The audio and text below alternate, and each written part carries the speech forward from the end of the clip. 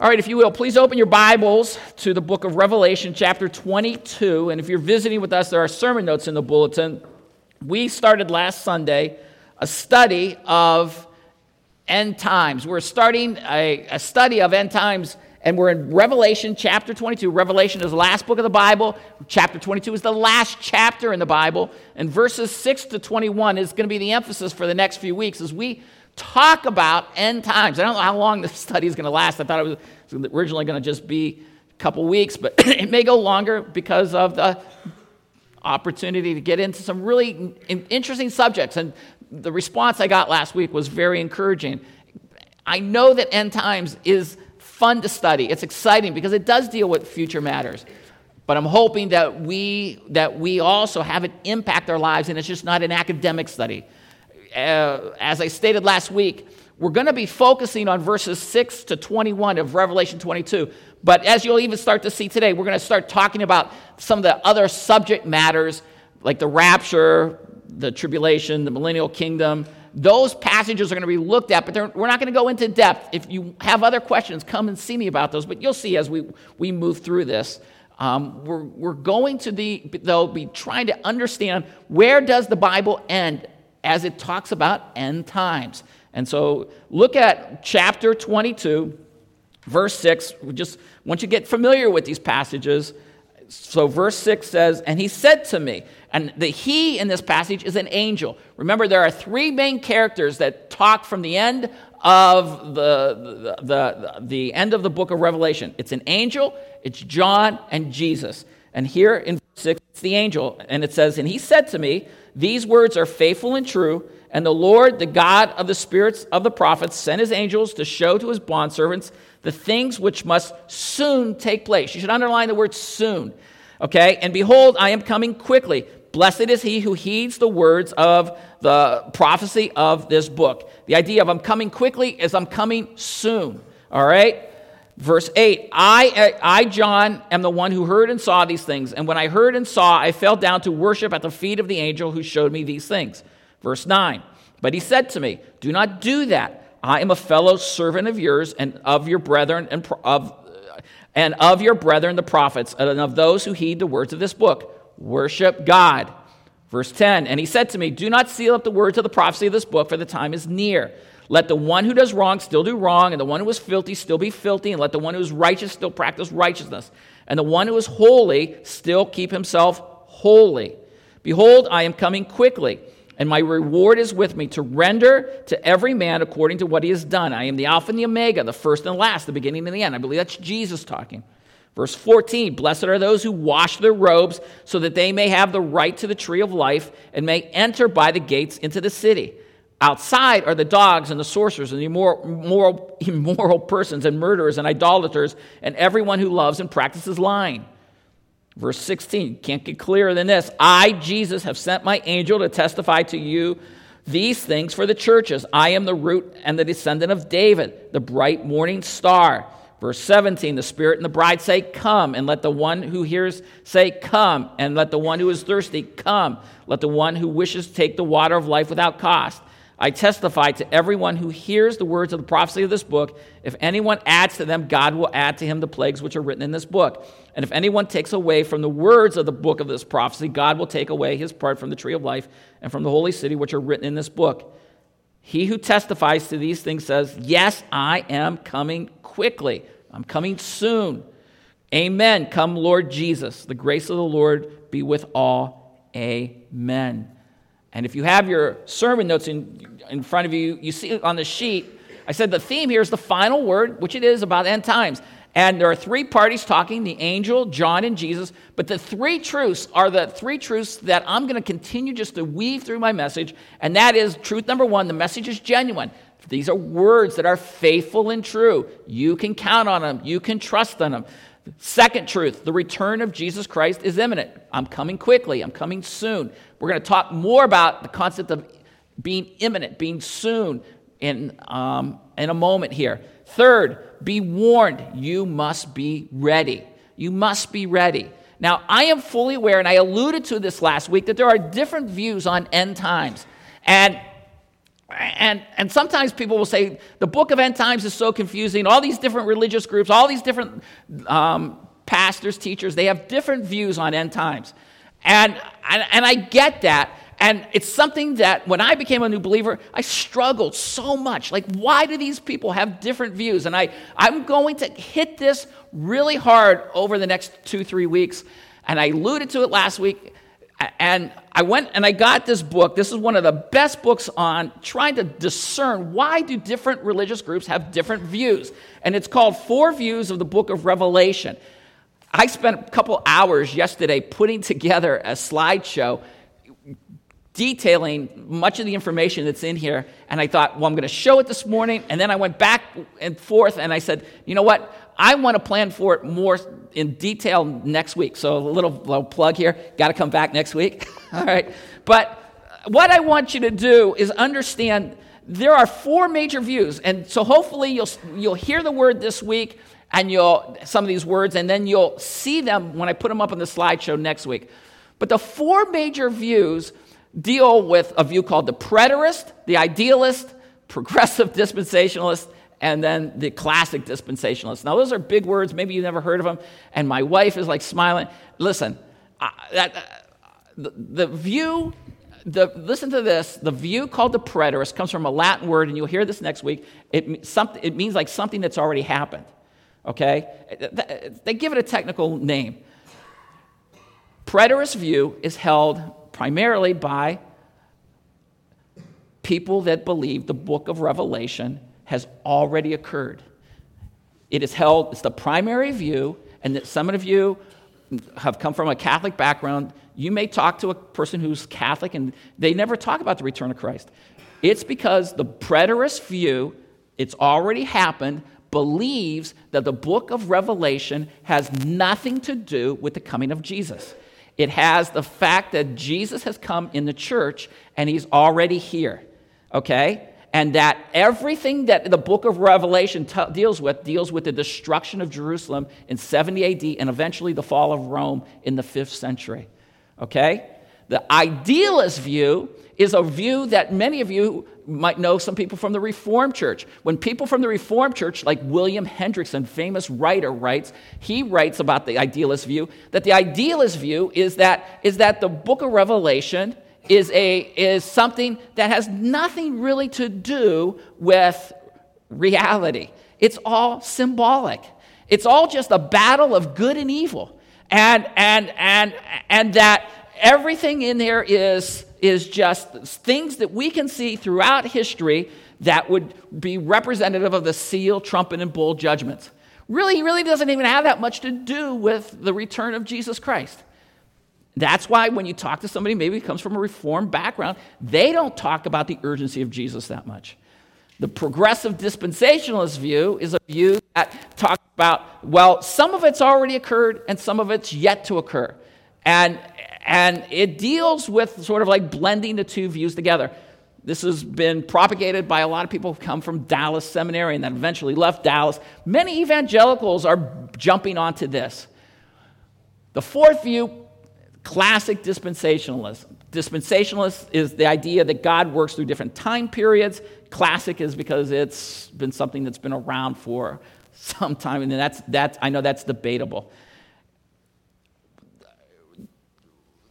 I brought the book today because I wanted you to understand, and this is what we'll hit next week, and I'll show you even more details so it just gets to be a part of you, and so that you feel comfortable, so you understand, is that the key reason that the views differ is because of what's called hermeneutics. Hermeneutics is the reading principles that we use. When we study the Bible, we believe here at Christian Fellowship Church, we use what's called the grammatical historical approach. How about, again, not using another big word, Mike? Grammatical historical just means normal reading principles.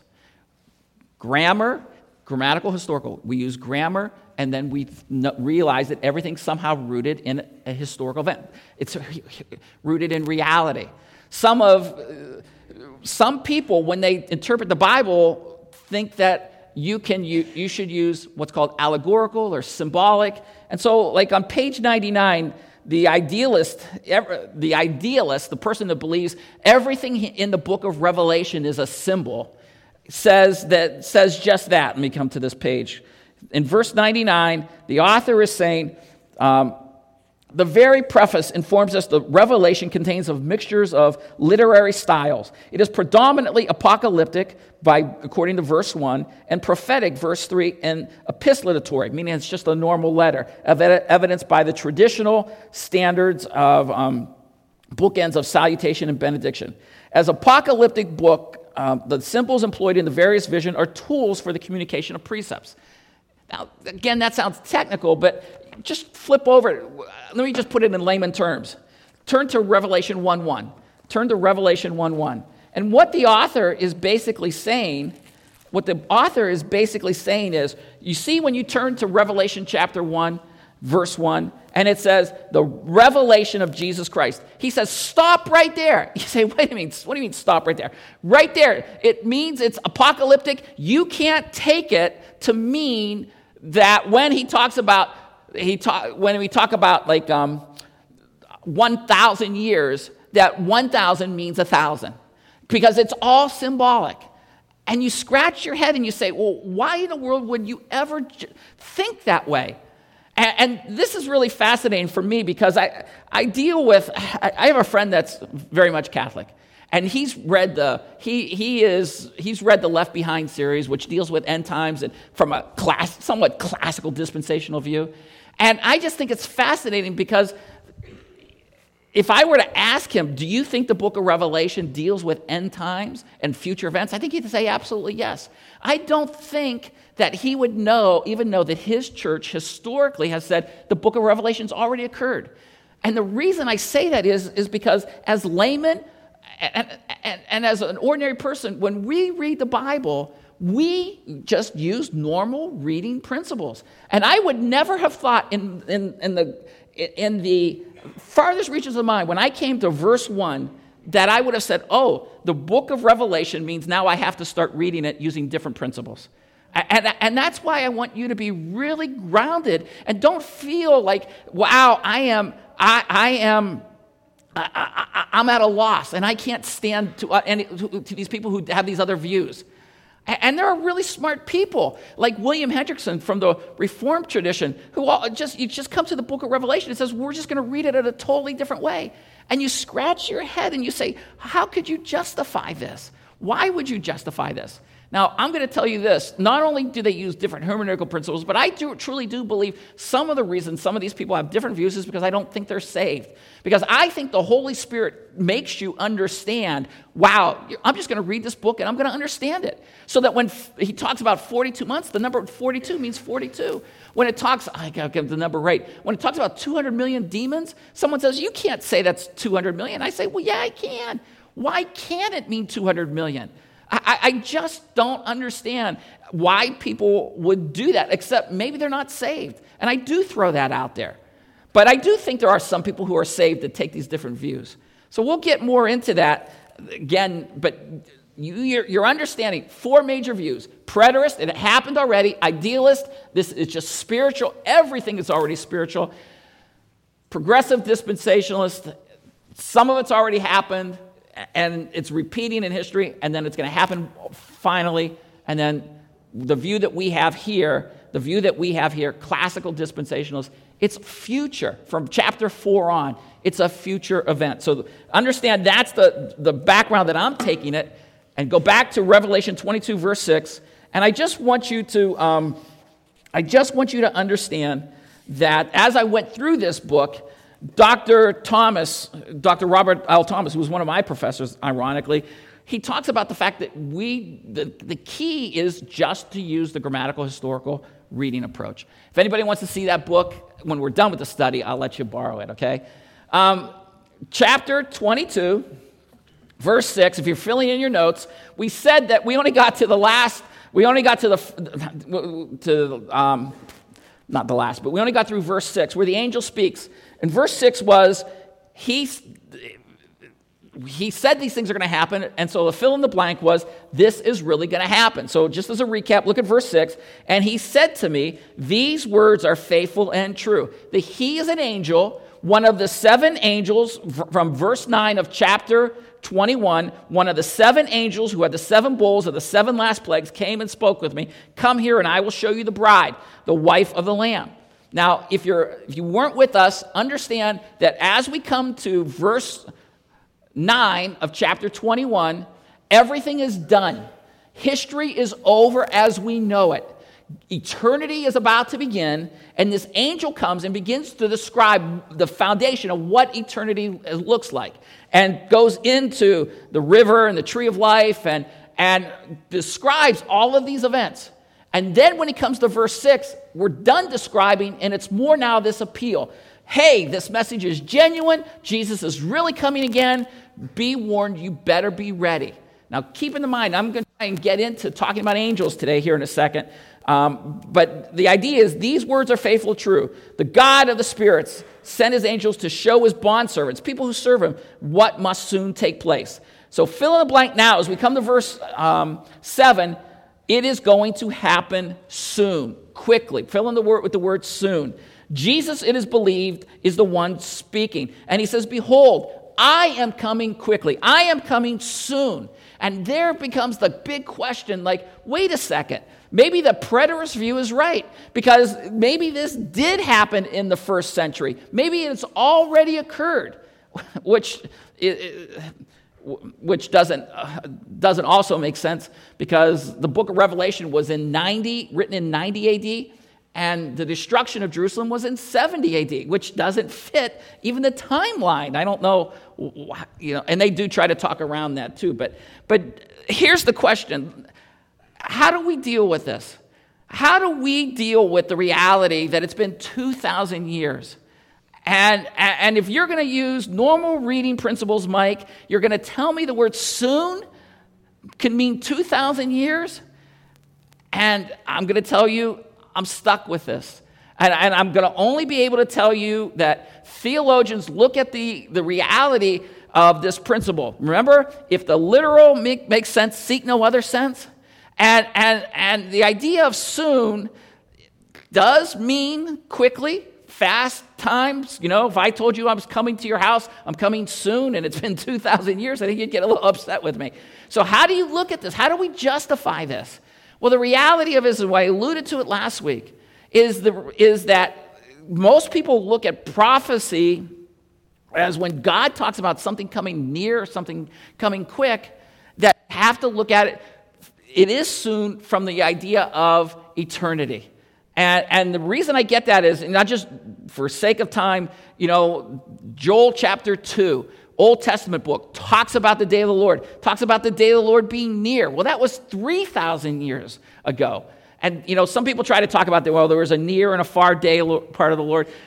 Maybe there is an aspect of how judgment did come in Joel's day and stuff like that. But the reality of it is, as I believe, as when we look at passages where it says a day and 1,000 years are the same to the Lord, from Peter's book, I think it's 2 Peter, and the idea is that we have to recognize God's timing is different. And so that's the best answer I can give you. It is soon. It means quickly. It does mean literally something that is quick, something that happens fast, but in light of eternity. So using the same illustration I gave you last week, if we're in heaven for 1 billion years, and if Jesus Christ came back today, we would look back and say, wow, 1 billion years have gone by, but it was only 2,000 years in light of your return. That was pretty quick. That is the best answer I can give you. So I do look at it as a literal coming quickly.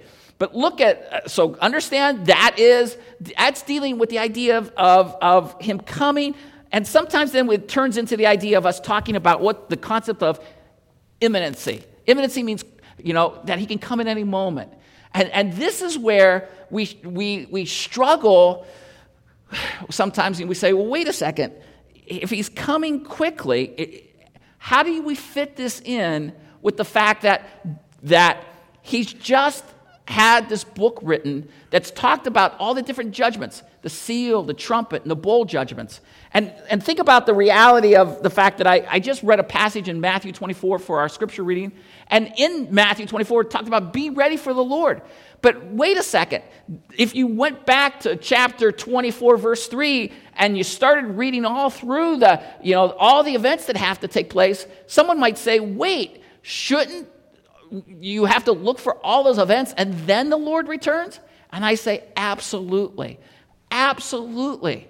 So I think when we look at the reality of the parousia, the technical term, of the coming of the Lord, I do recognize that there is a reality that many of the passages about Jesus coming again talk about after all the events take place, events that some of us will be able to see. Well, then, wait a second. What about the idea then of being ready? I think he's telling us to be ready if you have to live through some of those events. But at the same time, there is this thing called the rapture. And if you're unfamiliar with it, turn to 1 Thessalonians chapter 4. This is what I want us to read today. I want you to understand that in light of the fact that many of the passages talk about the return of Jesus Christ, and sometimes people will twist it, and they'll talk about the imminency, be ready for the Lord, without recognizing the be ready for the Lord. The passages that we read in Matthew 24 are in light of all the events happening first. So I believe those are sequences that have to come before Jesus returns. But there is still the sense where we believe as Christians in the church that God could come for us at any moment. And that comes from the doctrine of the rapture. It's in 3 key passages, the rapture. First one here is in 1 Thessalonians 4, verse 13. The Apostle Paul was writing to the church at Thessalonica. They're dealing with people who have died. And he says this, other believers who have died. Verse 13, but we don't want you to be uninformed, brethren, about those who are asleep, so that you will not grieve as do the rest who have no hope. For if we believe that Jesus died and rose again, even so God will bring with him those who have fallen asleep in Jesus. For this we say to you by the word of the Lord, that we who are alive and remain until the coming of the Lord will not precede those who have fallen asleep. For the Lord himself will descend from heaven with a shout, and with the voice of the archangel, and the trumpet of God, and the dead in Christ shall rise first. Then we who are alive and remain will be caught up, raptured, seized. That's where the doctrine of the rapture comes from. It comes from that word, that expression. We will be caught up together with them in the clouds to meet the Lord in the air. So we shall always be with the Lord. Therefore, comfort one another with these words. The concept of the rapture is non-debatable, really. The timing is debatable. So the idea that there's going to be a moment when the church is taken up in the air is something I wholeheartedly believe. Let me just give you one other passage. 1 Corinthians 15 speaks of the fact that it's a mystery, okay? And when I talk about mystery, it's something that was not known before. Chapter 15, 1 Corinthians 15, the great passage on the resurrection, the Apostle Paul says this in verse 50. After he's talked about the resurrection and all the ramifications, as he's wrapping up his argument, 1 Corinthians, the book of 1 Corinthians in the New Testament, chapter 15, verse 50, now I say this, brethren, that flesh and blood cannot inherit the kingdom of God, nor does the perishable inherit the imperishable. But I tell you a mystery. We shall not all sleep, but we all shall be changed. That's the idea of the rapture. This isn't the fact that you're going to die and then be resurrected. This is the fact that people are going to be changed instantaneously, in a moment, in the twinkling of an eye, at the last trumpet. For the trumpet will sound, and the dead will be raised imperishable, and we will be changed. Now, that last trumpet doesn't have to be the last trumpet of judgments, okay? So we're not going to go in that. But the idea of a rapture is a non-negotiable concept. Here's the kicker. Here's the little hint. He says it's a mystery. It was something that wasn't known before in the Old Testament, like the church was a mystery. And now we're dealing with this thing called the rapture, this transformation that occurs, and it's a mystery. Part of how I can also fit this in as happening before the end of all things, when Jesus comes on the white horse, is because, look at verse 50. He says, and this is often missed, I say this, brethren, that flesh and blood cannot inherit the kingdom of God, nor does the perishable inherit the imperishable. Well, the kingdom of God, you've got to have a very good understanding. It's a time when God is going to rule and reign through Israel, and we believe it's through what's called the millennial kingdom, the 1,000-year reign, and goes on into eternity. This is very critical because we believe Israel is separate from the church here. We believe Israel still has a future, Romans chapter 11. And the idea here of flesh and blood, meaning people like you and me, like people in flesh and blood, it's very clear, can't inherit the kingdom. Well, if you know passages about the kingdom, you say, wait a second, time out, because people die in the kingdom. People are in the kingdom based on Isaiah 65 and Isaiah 66. People are in the kingdom who die. Without turning there, if somebody dies at the age of 100, it says in Isaiah, and they die at the age of 100, they're thought to be accursed. Well, how could somebody die if they're just in a glorified body? It's because there are people in the kingdom who are not in glorified bodies. They are dying. Again, Isaiah 65 and Isaiah 66. It's believed that verse 50 has to be clear to the church. People in the church-age people will be people who will be transformed. We will be the people who will be raptured before the tribulation starts. We'll be in our glorified bodies. We'll come down to all the people that are saved that live through the tribulation. Those people go into the millennial kingdom in their natural bodies, and then have babies that have natural bodies. And at the end of the tribulation, end of the millennium, when they rebel with Satan, they'll be in natural bodies, and then they will be killed for their judgment. Okay? So that is part and parcel of why we believe the rapture occurs beforehand. So please understand this. And there is this event called the rapture. And it is an event that is coming. Now, I'm going to bring a chart. I realize for time's sake, I'm going to bring a chart. We're going to look at 2 or 3 other reasons. You can keep this in the back of your mind, John 14, as well as what's called the gap theory. But what you need to understand is Jesus is coming again. I do believe he's coming for the church beforehand. And when he comes, one other passage, go back to Revelation 19. Revelation 19 is that Jesus Christ is coming back to have the marriage supper of the Lamb. Okay? He's coming after the marriage supper. Let us rejoice, verse 7 says of Revelation 19. Let us rejoice and be glad and give the glory to him, for the marriage of the Lamb has come and made herself ready. It was given to her to clothe herself in fine linen, bright and clean, for the fine linen is the righteous acts of the saints. Revelation 19, verse 9. Then he said, right, blessed are those who are invited to the marriage supper of the Lamb. And he said to me, these words are true words of God. And then, jumping down to verse 11, then I saw heaven open up, and behold, a white horse, and he who sat on it is called Faithful and True, and in righteousness he judges and wages war. The marriage supper happens up in heaven. The marriage supper happens, and I believe it is the perfect picture of what God has been explaining to us through the relationship of the bride, the church being called the bride, and the fact that the church is married to Jesus Christ, and that marriage follows the Jewish system. And the Jewish system was this, which we just saw in Christmas with the betrothal of Joseph to Mary. There's this engagement period. And when you come to the end of the engagement period, all right, there was a 1-week ceremony. A 1-week ceremony. John chapter 14. Remember, it's the great passage. Jesus says, believe in God, believe in me. In my Father's house are many mansions, many rooms, literally. We all love to think that it's like the lotto. We won the lotto, we get a big house. But there are many rooms. In the Jewish wedding, what would happen is the groom would go and get the bride and bring her back to his father's house for a 1-week final test, final celebration. It's ironic that the tribulation and the time period is called a week.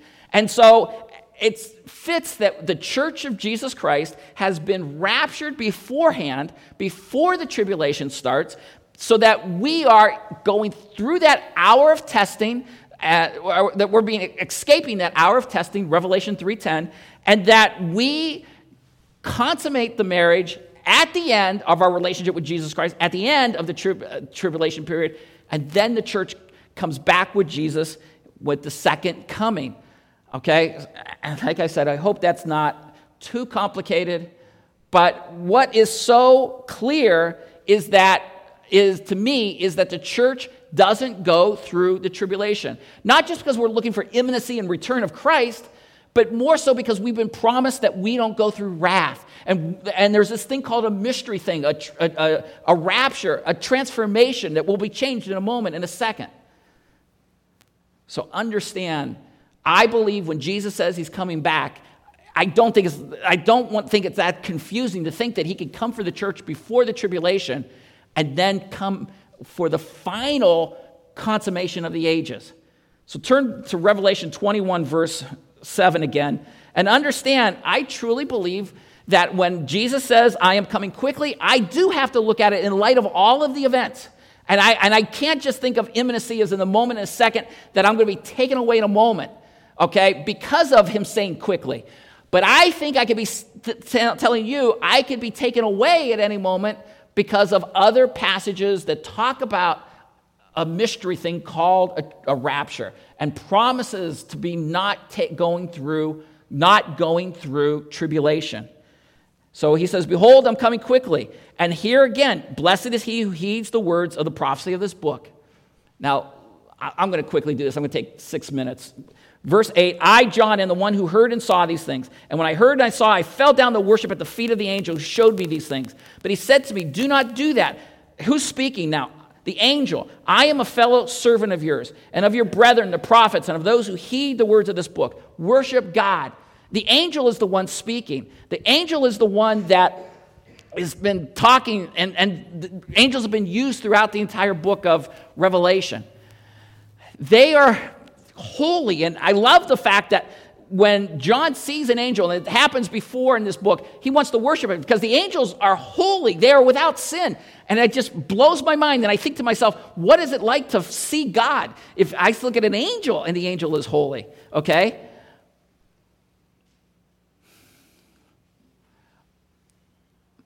One of my goals in teaching you this, going through end times, is to get you ready for Jesus Christ, standing before him, being ready.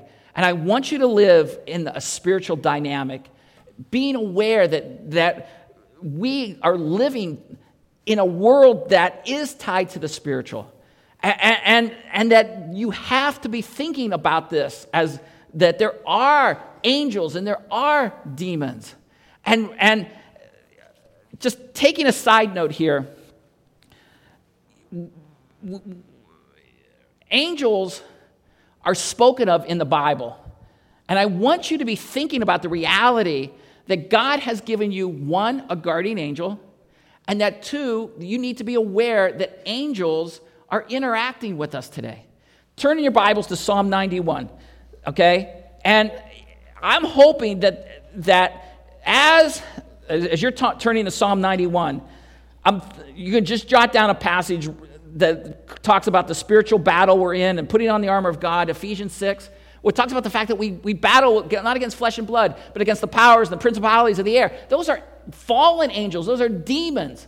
And then John, in the book of Daniel, chapter 10, when Daniel has a prayer, an angel comes to him and says, I couldn't get to you quick enough, but it took some time.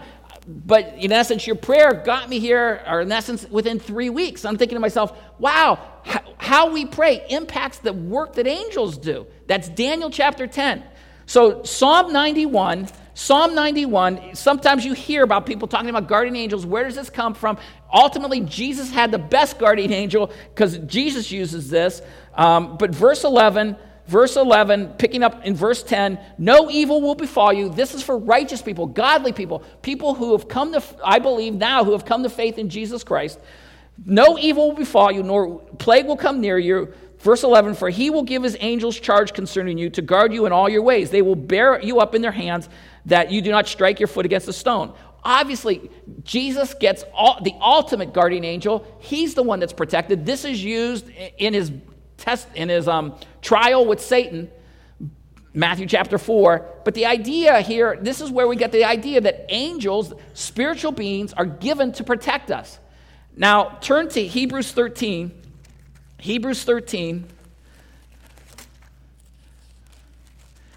And understand, you say, well, that's Jesus, that's angels, and yeah, they appeared to John, and they were used for writing the book of Revelation. They were used for writing many Old Testament books, but I don't really have to deal with angels today. But look as the author of the book of Hebrews is coming to the end of his book, he says this, verse 1, let love of the brethren continue. Do not neglect to show hospitality to strangers.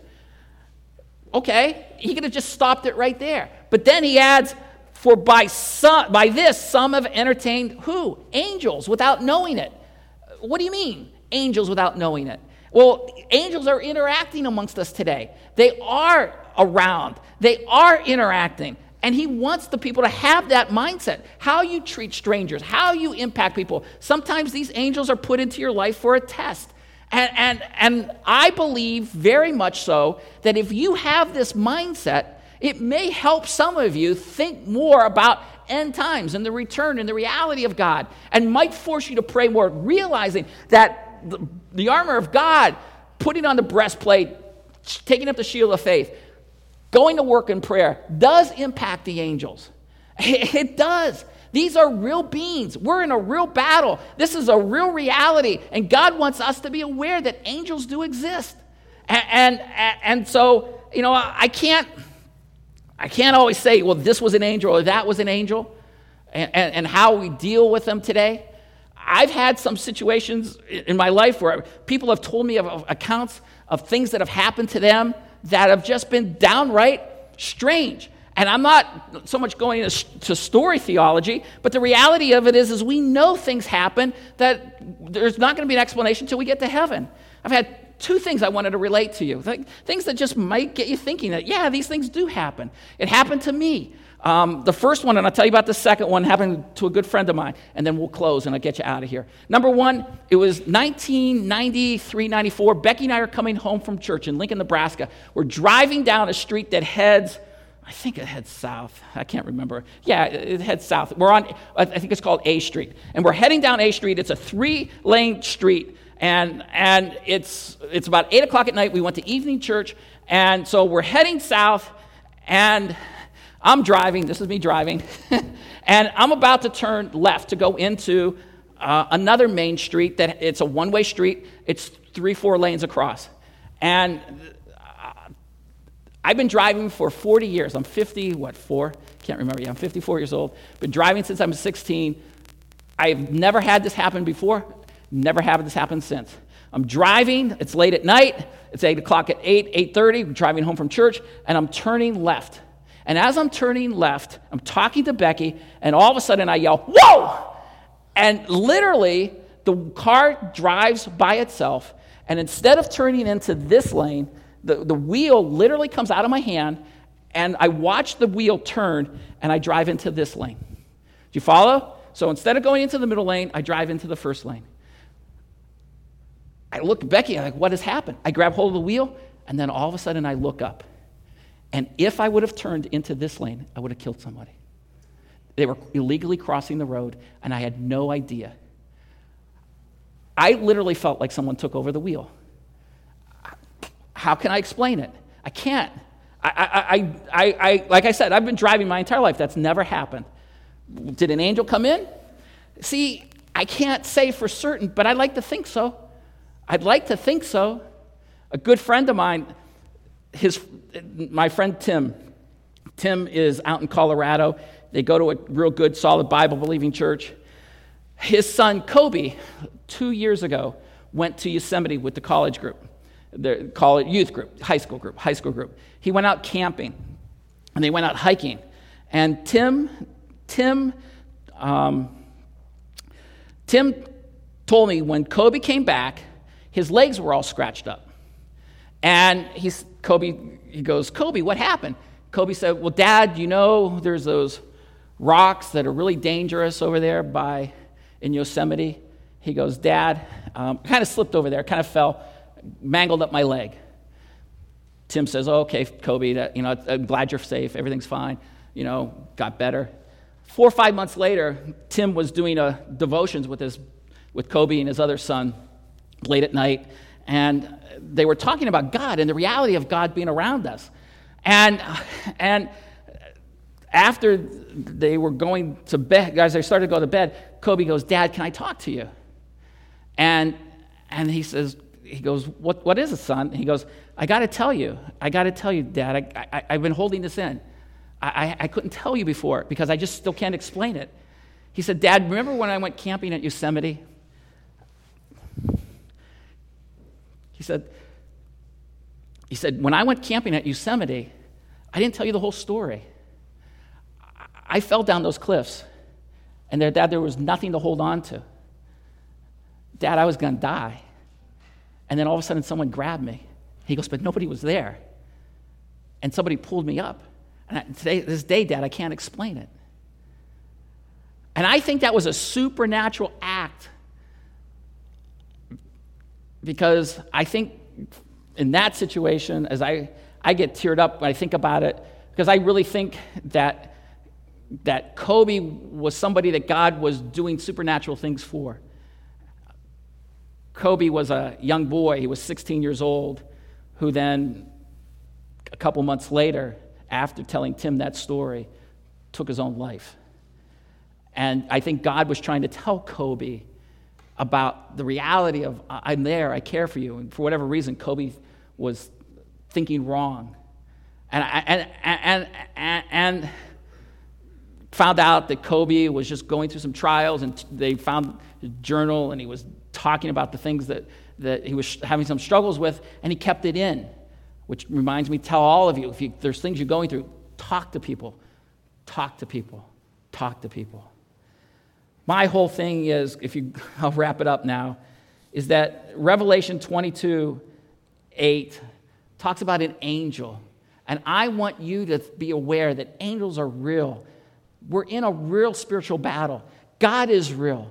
And when Jesus says in verse 7, I'm coming quickly, I'm telling you, whether you believe in a pre-trib, mid-trib, post-trib, whatever, I truly believe everyone's going to stand before God. And the only people who are going to be ready for judgment are the people that have placed their faith in Jesus Christ and are born again. They believe that they're a sinner and they can't pay the penalty for their sin. That Jesus is God and man who died and paid the penalty on the cross. He rose again, and that by faith I believe it. Unless you believe that, unless you're born again, you will face an eternity separated from God for all eternity.